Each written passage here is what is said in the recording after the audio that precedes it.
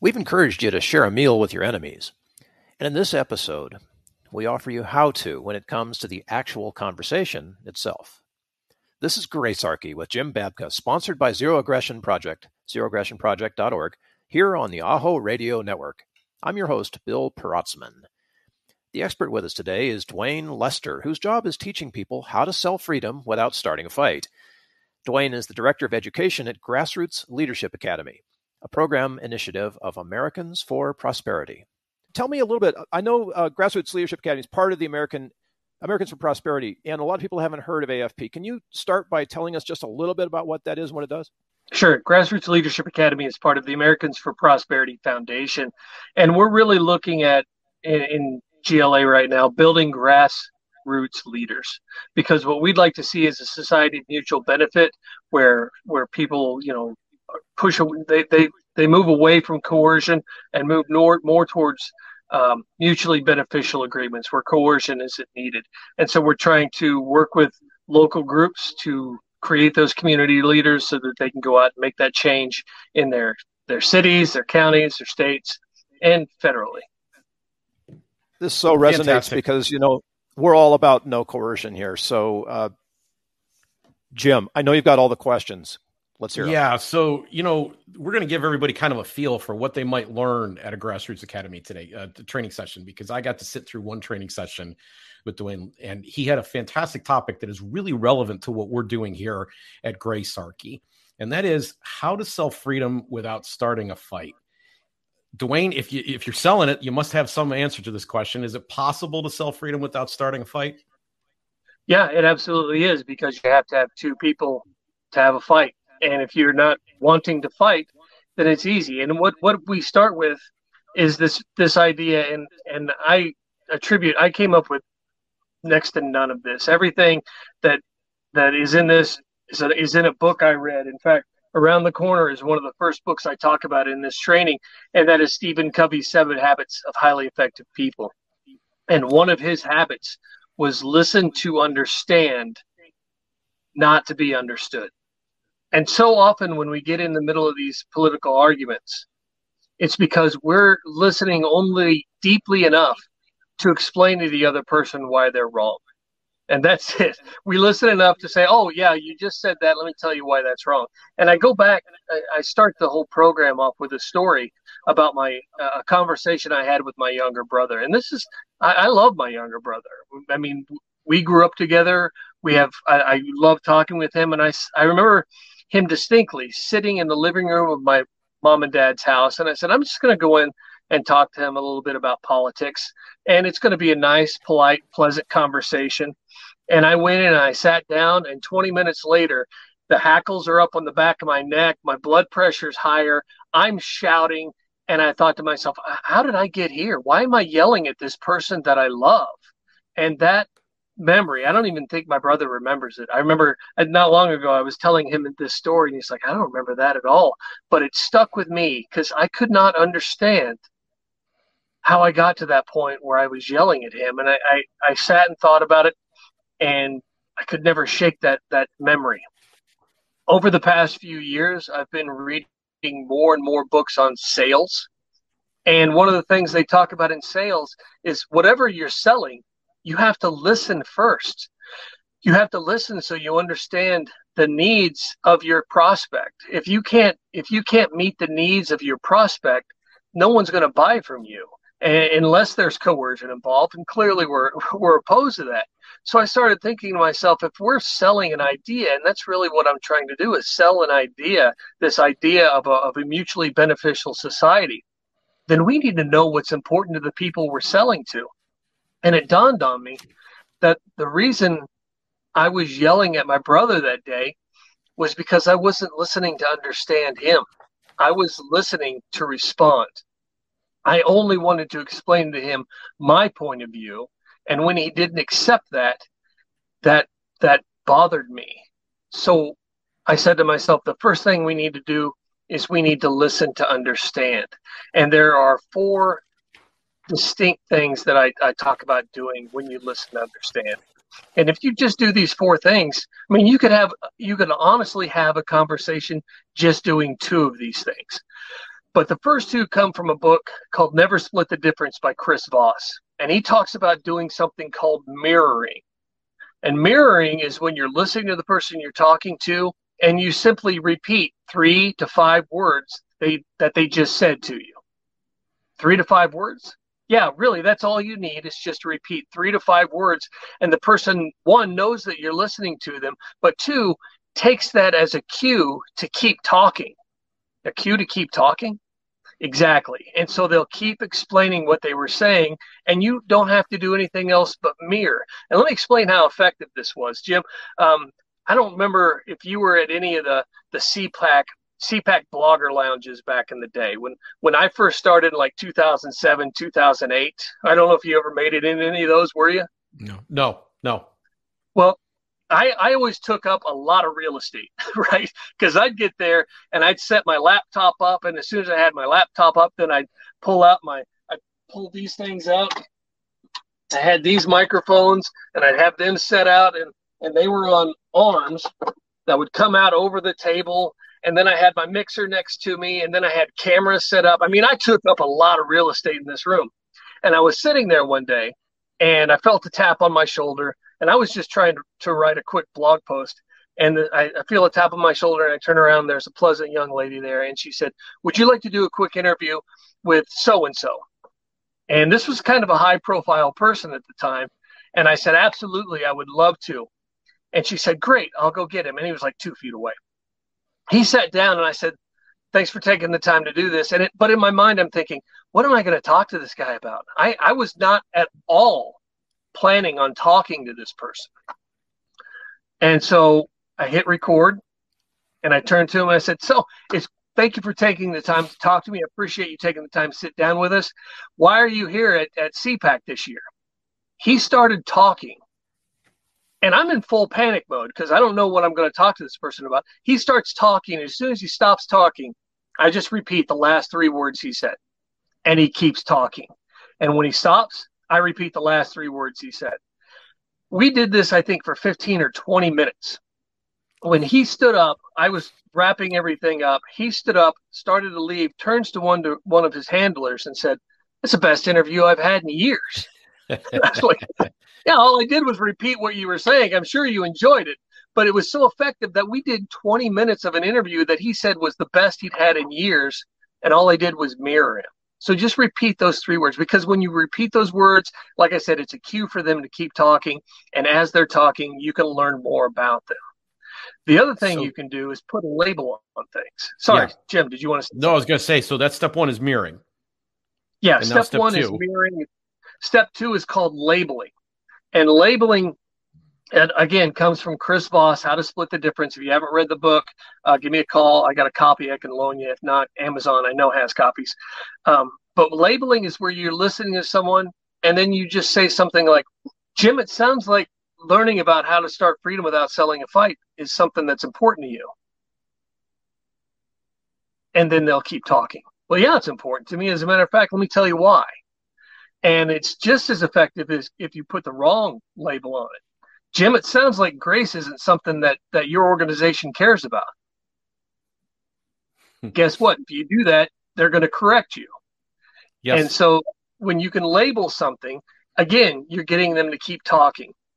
And, it sounds like that's important to you. Yeah, it is important to me. And let me tell you what else is important to me. Please do.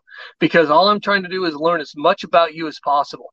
And people love to talk about themselves. So they'll keep talking about themselves. And This is not a fight. We're talking about politics, but it's not a fight because I'm more like, sounds like that's really important to you. There's 2 that's the second one. So you've got mirroring and labeling. Right.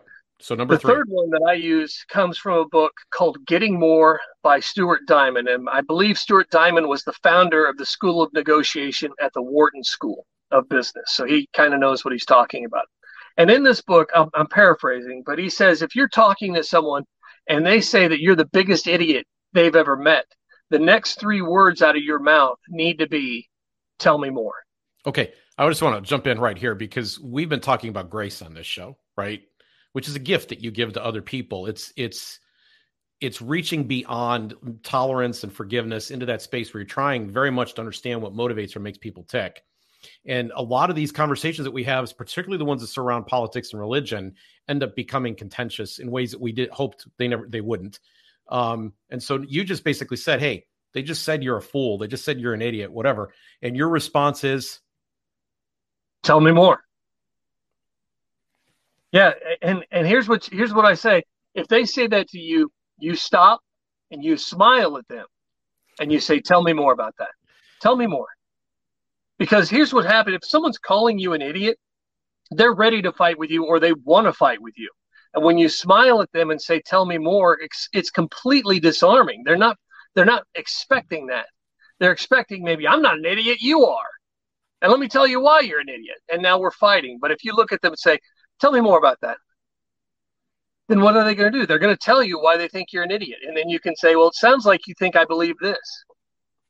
Just the other day, I was on social media, and this guy says he was calling me everything but a Christian, and I'm like, yeah, tell me more about that. And he says, well, are you gonna do this? Are you gonna support Trump when it comes out that he was doing this? And I said, it sounds like you think I supported him in the first place. And I'm not arguing with him. It sounds like you said that. I put a label on it, and now he's done yelling at me because he's like, wait a second, I thought you were this. I'm like, yeah, well, it sounds like you made some assumptions. Yeah. I'm cracking up over here because this is so point on, right? It's so effective. Yeah. It sounds like you appreciate what we're talking about. Mirroring, labeling, tell me more. And number 4 is? Why is that important to you? And if you could tell me more, you're an idiot. Tell me more about that. Well, I don't agree with your position on X. Well, why is that important to you? And now they're going to tell you what motivates them. They're going to tell you what values they have. It sounds like personal liberty is really important to you. It sounds like you feel people should have choice in what they do. It sounds like you care about individual liberty. I do. Well, why is that important to you? Now they're going to keep talking. And you could literally have a conversation just saying, tell me more, and why is that important to you? So this is important because everybody's coming from a particular place. And I like what you do here next because I'm familiar with Arnold Kling's work.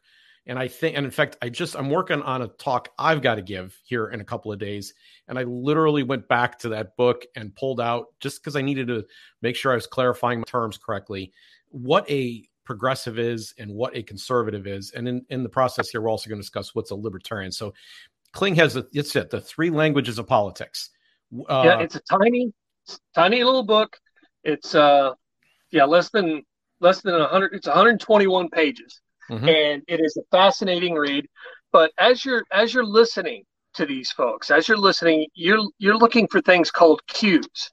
And one of the things that Kling talks about is that there are 3 languages in politics. So liberals tend to see things through an oppressor and oppressed lens. And conservatives tend to see things through a civilization versus barbarism lens. And libertarians tend to see things through a coercion versus liberty lens. And so as you're listening, you're trying to listen for these cues, these languages that tell you where people tend to stand. And one thing that Kling talks about is once you recognize what language they're speaking, don't try and speak it. Speak your own language, because as soon as you try to speak their language, they're going to pick up that you're not who you say you are. Plus, it's manipulative. Just be yourself. Just be yourself. Another thing that I want to point out is the moral foundations theory, which I've got in another pile of books here somewhere. I just actually read about this again in Arthur Brooks's book, Love Your Enemy, another great book. Again, I came up with none of this. I just read a lot and do my best to remember. But in the moral foundations theory, Jonathan Haidt recognizes or identifies the fact that all of us, regardless of ideology, libertarians, conservatives, liberals, progressives, we all uniformly care about caring and fairness. Those are the 2 things that we all care about. Now, believe it or not, some folks don't care about sanctity as much as others. Some folks don't care about authority as much as others. Not everybody believes in economic liberty at the same languages, at the same intensity of others. But we all believe in caring and fairness. And Brooks has a great conversation about this, is own fairness. Own it. We all care about fairness. I want things to be fair. So when you can start talking in the perspective of caring and fairness, if you can frame your conversation in those two, caring and fairness, you're going to have a lot easier time getting through to. So it sounds like this is something you really is important to you, the fact that this is unfair. What you're trying to do there, once you've identified these things, once you've said, gone through everything, you're looking for principles. We're looking for values that you share. Because, Jim, you and I might disagree on 80% of things.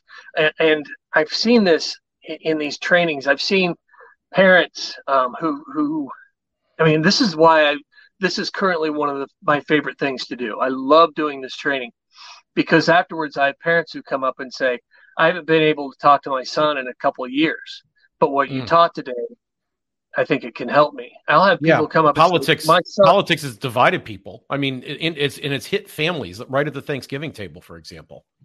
Yeah, in Brooks's book, Love Your Enemy, this came out in 2018, I think. He said in 2017 there was a poll done that said 1 in 6 Americans had stopped talking to someone like a family member because of the 2016 election.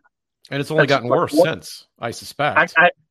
I wanted to look up. I said, well, it's got to be worse after 2020. It's got to be worse after January 6th. And what I found was that I didn't find a specific poll on that, but I found another poll that shows that 65% of liberal Democrats have stopped talking politics with at least one person. And 45% of conservative Republicans have stopped talking politics with at least one person. So you're right. It is getting worse. It is getting worse because they can't make that libertarian shut up, right? That's right. Yeah, they didn't poll libertarians because we tend to talk to anybody, anytime, any place, and we don't even care if they're listening. We're just glad there's another person around us. So this is really good because what you've done here is you started off a conversation that was confrontational, and you've found a way to now sit beside that person. You're now facing the same direction, and that's just step one. So just real quickly, just to review here on the first step, you had mirroring, you had labeling, the tell me more concept, and why is that important to you? So that gives us, now we can move on to step two. So what is the next step in these 6 steps here that we're going to cover today? Well, before we get to that, I want to tell a quick story, if you don't mind. Go ahead. Yeah. This is a story about Benjamin Disraeli and his opponent. His opponent, and I always space on this person's name, and I need to write it down. I usually have it written down on my paper because I always forget the opponent's name. But his opponent, they were both running for prime minister. And in a 7-day period, they were both going to have dinner with the same woman. And this woman was Winston Churchill's mom. Not important to the story, just an interesting fact. And so the first, Benjamin Disraeli's opponent goes and has dinner with her. Was it William Gladstone? That's it. I keep saying Blackstone, and I'm like, no, I know that's not it. You're right, yes. Gladstone. It was Gladstone has dinner with her first, and then later in the week, Benjamin Disraeli has dinner with her. So the press catch up with her, and they say, well, what did you think of Mr. Gladstone? And she said, oh, he was just a treat. He was a wonderful man. I loved having dinner with him. By the end of the night, I thought he was the most interesting man in the world. And they said, that's good to know. What did you think of your dinner with Mr. Disraeli? And she said, he's also a wonderful man. I very much enjoyed our dinner together. By the end of the night, I thought I was the most interesting person in the world. And that is all the difference right there. Gladstone came in and sold himself. I'm here to tell you all the great things about you. Disraeli sat down, looked at her, and said, tell me more. And right. Disraeli won. Disraeli won because he showed that's just instant charisma. Because you're going to smile and you're going to say, tell me more about. I find you fascinating, Jim. Tell me more. Why is that important to you? Thank you. Yeah, I've said it 100 times if I said it once. Yes, I know. So once you've identified all a principle, and that's what it's going to come down to, you're going to find a place where you can create a shared vision.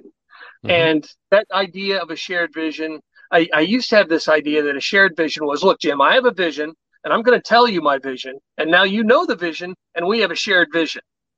But that's not what a shared vision should be. And again, this comes from a book called The Fifth Discipline, which is about learning organizations. And in there, they talk about the fact that each one of us have values that are important to us. And if you want to create a shared vision for your organization, you need to help your employees learn or understand that by accomplishing the organization's vision, you're also accomplishing their personal vision. You're helping them live out their personal values.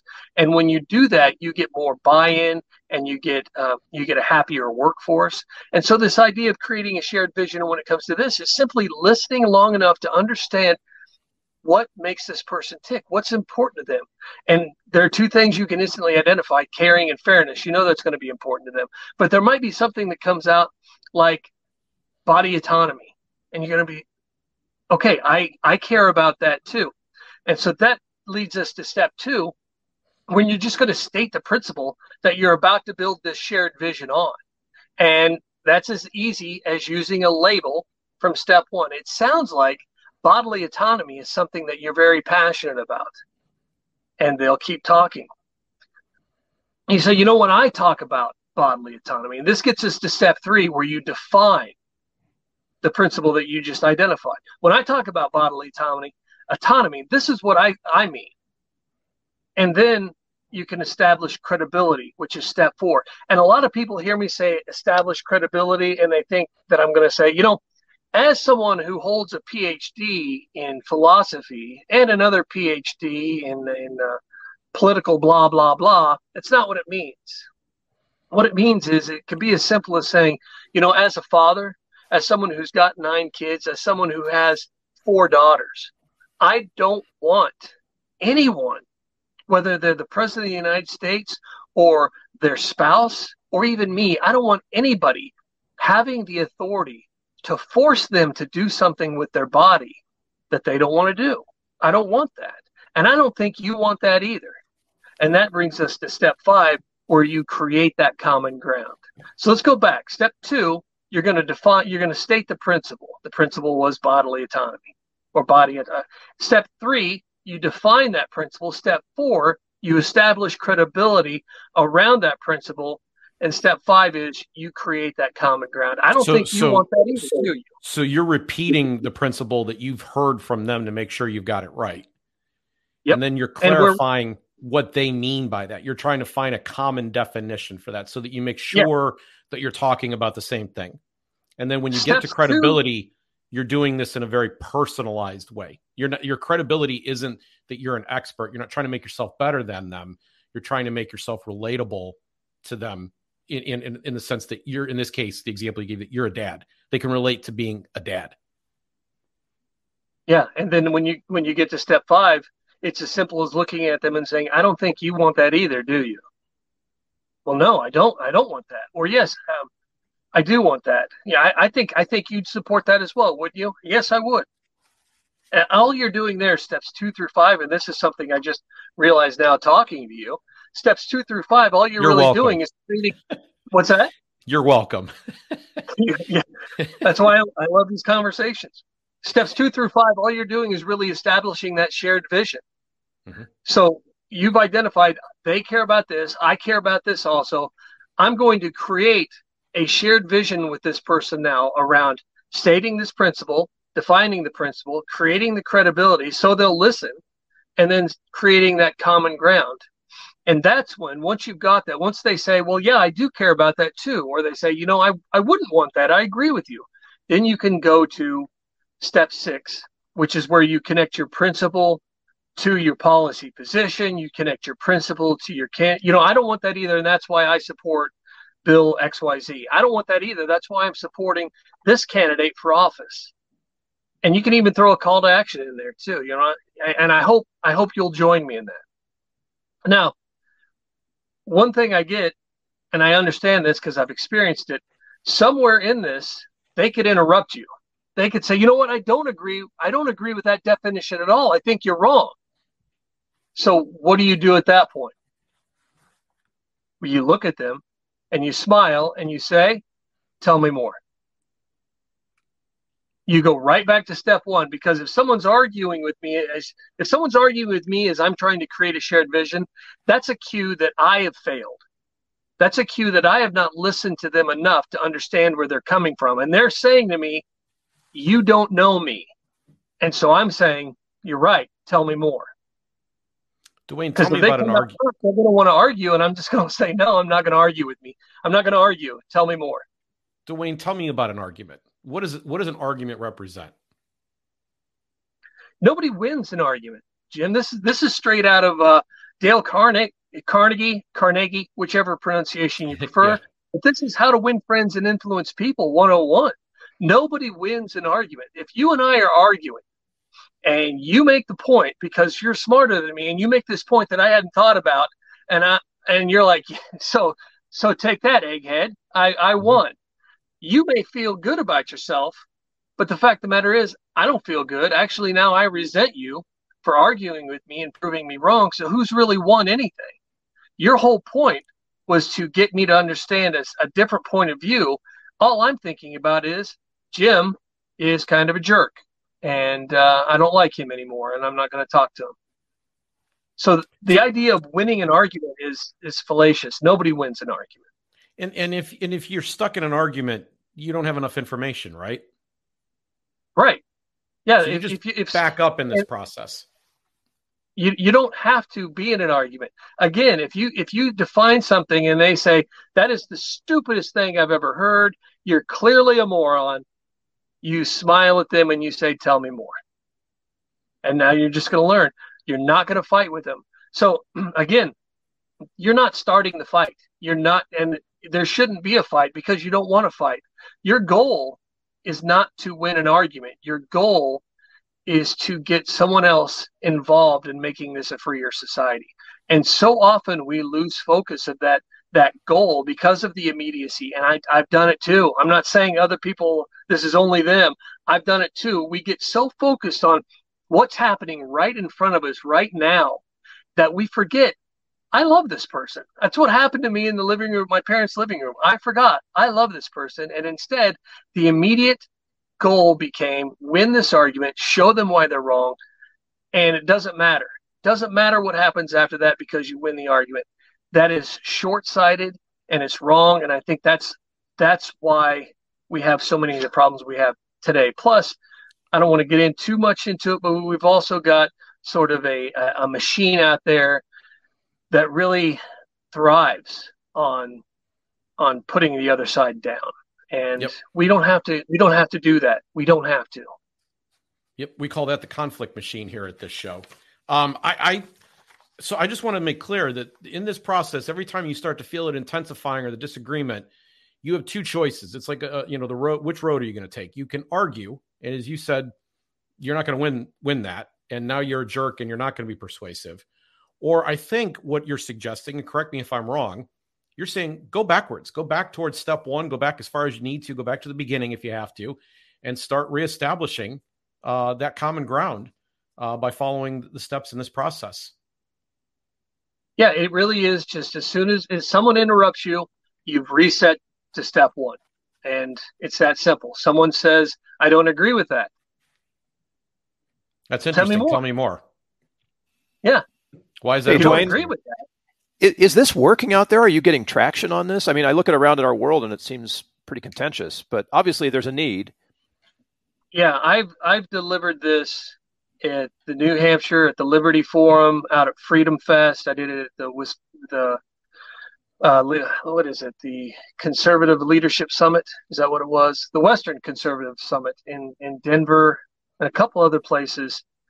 I can't tell what people do after this, but I can tell you when I was at, where was I? I was at the Western Conservative Summit. And I remember when you're a speaker, I'm always more interested in who's speaking at the same time I am. I mean, that's paramount to me because I look at it and say, okay, who's my competition? And at the Western Conservative Summit, which the demographics there tend to be more red-blooded Republicans of an older generation.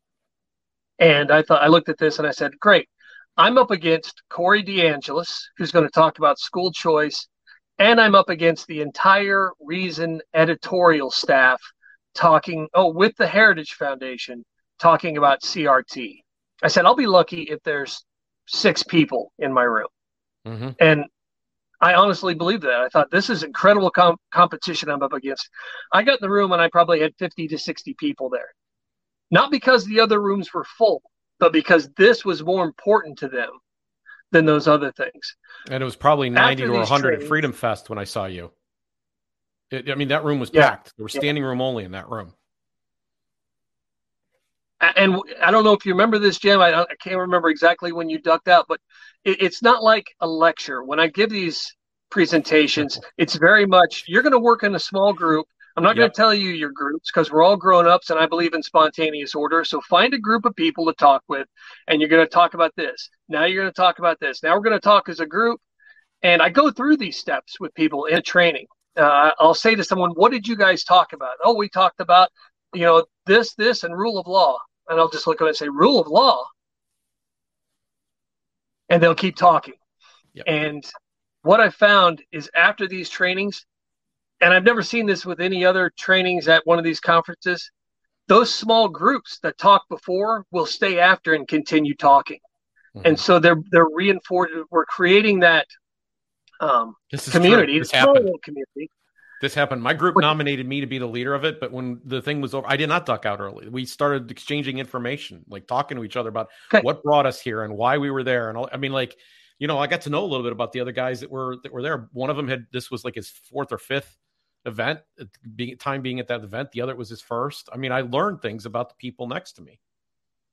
Yeah, it was fun. That is not something I've seen in other events that I've done. Most people get up and leave. But another thing is I always get people come up to me after a training and want to talk.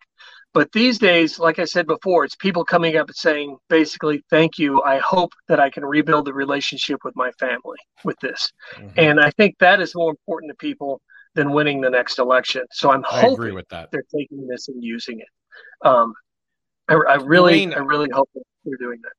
Duane, it wasn't the packed room, and it wasn't how much fun I had during the talk, and it wasn't even how relevant it was, the conversation was to the show, that actually said to me, I need to have Duane on the show. Speaking from a very personal, spiritual space, you used a word in your conversation at that talk. You may or may not remember using it. And you used it in private conversation with me separately outside of that event, because you and I already knew each other before we went to that event. You talked about dignity.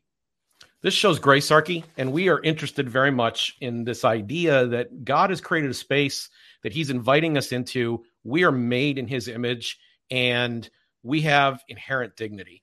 And so as part of the wrap up to our time together, could you just take a moment to speak from your heart about what that word means to you and how it drives your fundamental mission in your work? Dignity is one of the guiding principles for our organization in Stand Together. It's one of our guiding principles.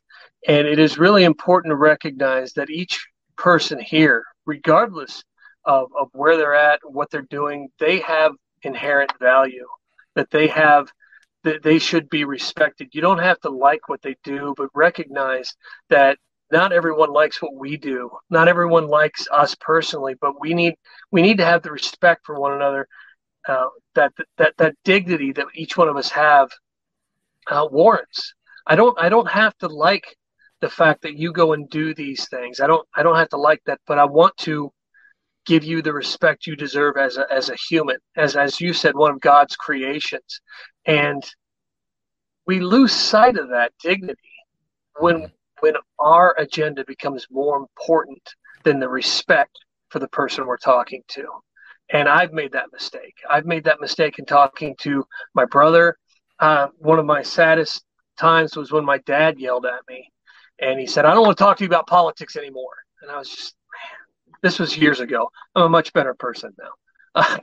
But I remember that. And there are times when we fail to see the other person as a person And again, I want to say this goes back to a book called Leadership and Self-Deception. If you haven't read that, from the Arbinger Institute, a great read. But when we get involved in things, we stop seeing people as people, and we see them as obstacles. I no longer have to respect you because you're nothing more than something in my way. I just need to beat you down and remove you. Yep.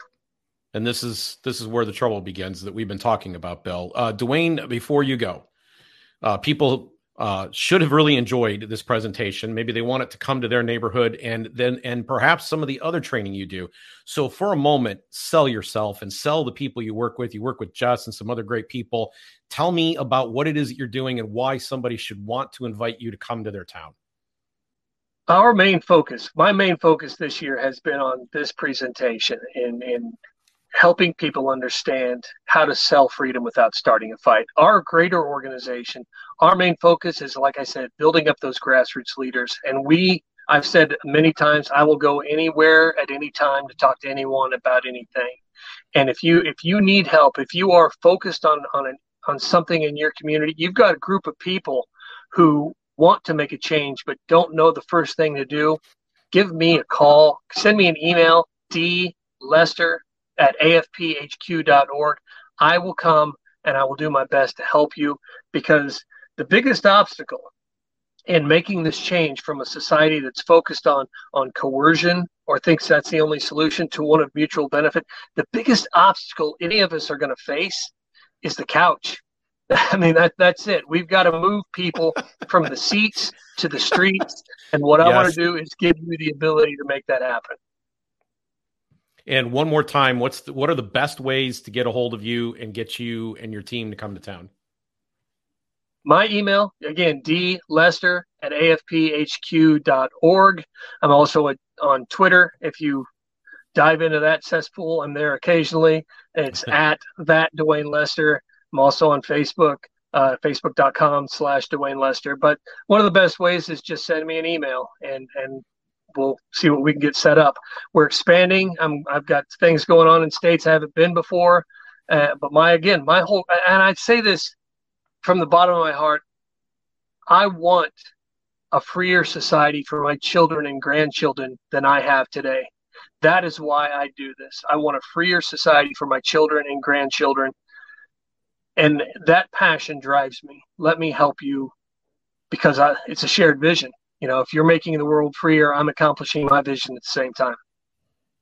Very good. Folks, that's Duane Lester.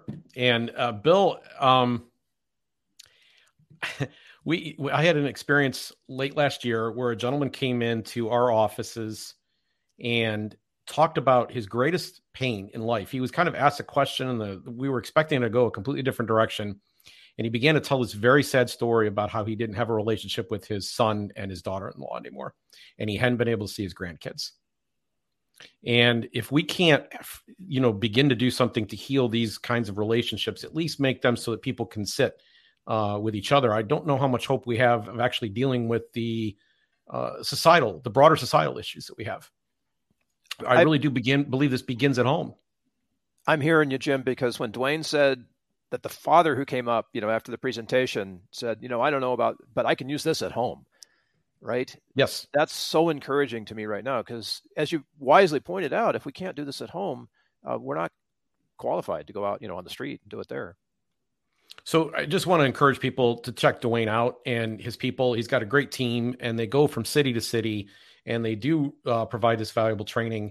And it really is designed for people who want to get something done in their community. They don't really know what the first steps are. And they do. This team does. And not only that, it's impossible, even if you are pretty smart, for one person to do it. They're going to help bring that package of knowledge. And, they're decently well funded. I mean, obviously they have to travel around and they have to raise money to cover those expenses. But they're able to make that trip, and maybe a fledgling activist group can't quite access this training. They can provide it. And so I really want them to reach out to the Grassroots Leadership Academy, to reach out to Duane Lester and his team. They're great people. I know Jess Mears, who works with him as well. They're really wonderful people. You'll get a lot out of it. But today, The idea that you could keep backing up to a place where you can start empowering the person that you're speaking to. And in the process of empowering them, extending that grace to them, right, in the face of disagreement, not treating them like an obstacle, you can change the dynamic completely, Bill. Yes, I'm eager to do this. I want to get back on social media now, and start asking people to tell me more. Because Jim, how well that works. Thank you for listening to this episode of Gracearchy with Jim Babka. I'm your host, Bill Protzman, and a special thanks to Duane Lester for joining us and sharing his wisdom. Be well, be graceful to one another, and until the next time, aho.